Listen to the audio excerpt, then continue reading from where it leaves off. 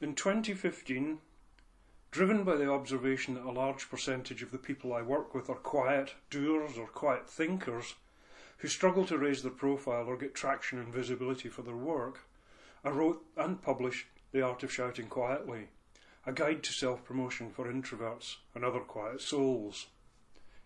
Since then, I've noticed something. Susan Cain's seminal book, Quiet, placed introversion centre stage in the dialogue about quiet people and their potential. Indeed, in my work with quiet people, both as a coach and in my writing, introversion is a recurring theme.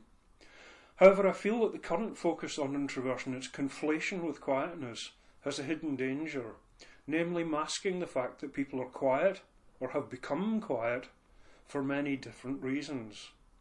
It's the work with the other quiet souls that fascinates me most.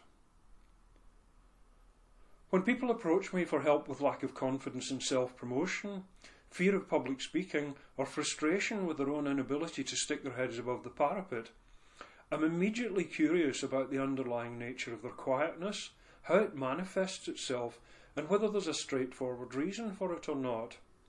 Is the person I'm working with quiet by nature, or through force of circumstance? In this episode, I'm going to think out loud about the things I notice.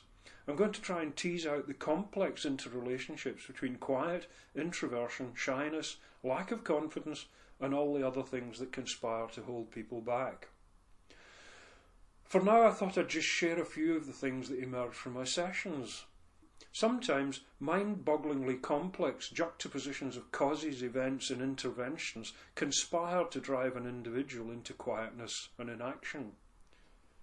Here's just a few examples. Extremes of perfectionism, aspects of neurodiversity, grief, debt and other chronic worry, bullying or being subject to manipulative behaviour, post-traumatic stress, diagnosed or not, knowing that they need help and being too scared to ask, the impact of well-intentioned criticism, illness and pain, exhaustion, giving up, worn out with trying, compassion fatigue, misplaced parental guidance, destructive teaching, the inability to acknowledge or internalise skills, ability and expertise, inability to receive and properly process praise and positive feedback, and extremes of sensitivity. Those are just a few examples of what is actually a very long list of things that act alone or in complex combinations to stop a person in their tracks. Those of you who are coaches will be familiar with the iceberg analogy. The behaviours we see are driven by the invisible factors that sit beneath the surface of the waves. How in our work with quiet people can we reveal and work with these without further depleting their energy stores? Is the aim to release them from a prison of quiet, or help them be a happy and effective quiet person? I'm not a great fan of attaching labels to people. Don't get me wrong, they can be a useful device, but I don't find them useful in my coaching work. It's too easy to think of people being on spectrums or continuums, on straight lines between extrovert and introvert, or being extremely autistic or not at all so. These devices are hugely misleading. The danger of classifying people is that it's an easy route. You do a diagnostic and you find a label, and it's tempting to think that's going to make the coaching easier.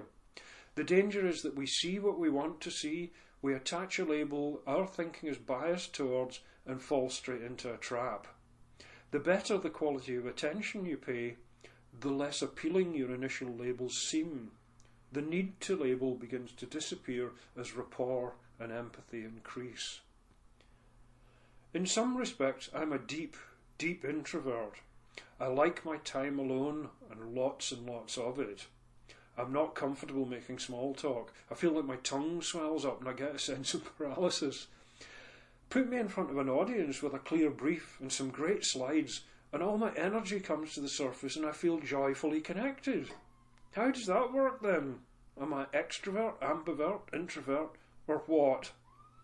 The truth is we all pop up in many different places on our own unique existential scattergraph of introversion, confidence, flow, joy, energy, so many variables. I could go on, but I'm sure you see what I mean.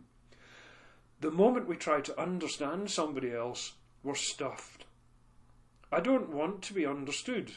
I don't want to be understood. I want to experience empathy. And I think my clients feel the same. It's the being with that counts, not just the listening or the exemplary reading of body language or the mirroring or the incisive questions. What am I trying to say here? Change is the norm. I sometimes see people's conscious perception of themselves change in an instant. What I've not had the luxury of seeing is all the cogitation that's been going on under the surface that's led them to that point. Nor as a coach should we be arrogant enough to take the credit for transformational change when it does happen. It may or may not have been our fabulous work. If change is the norm, we need to be with our client as they present their ever-changing, ever-evolving selves to us. We need to stay with the notion that change is what we're working with, not a person with a defined and constant set of characteristics. We're all very different, we're all constantly changing. As I move through my work with people, some of whom tell me they're quiet or shy or introverted or lacking in confidence, I'd like to invite you also to question how and why we label people in the way we tend to do. I write and speak about quiet from the perspective of being an introvert myself. My dad was an introvert. Some of these traits can be inherited or learned. My own introversion, however, was amplified by the trauma of childhood pain and illness and a messy near-death experience.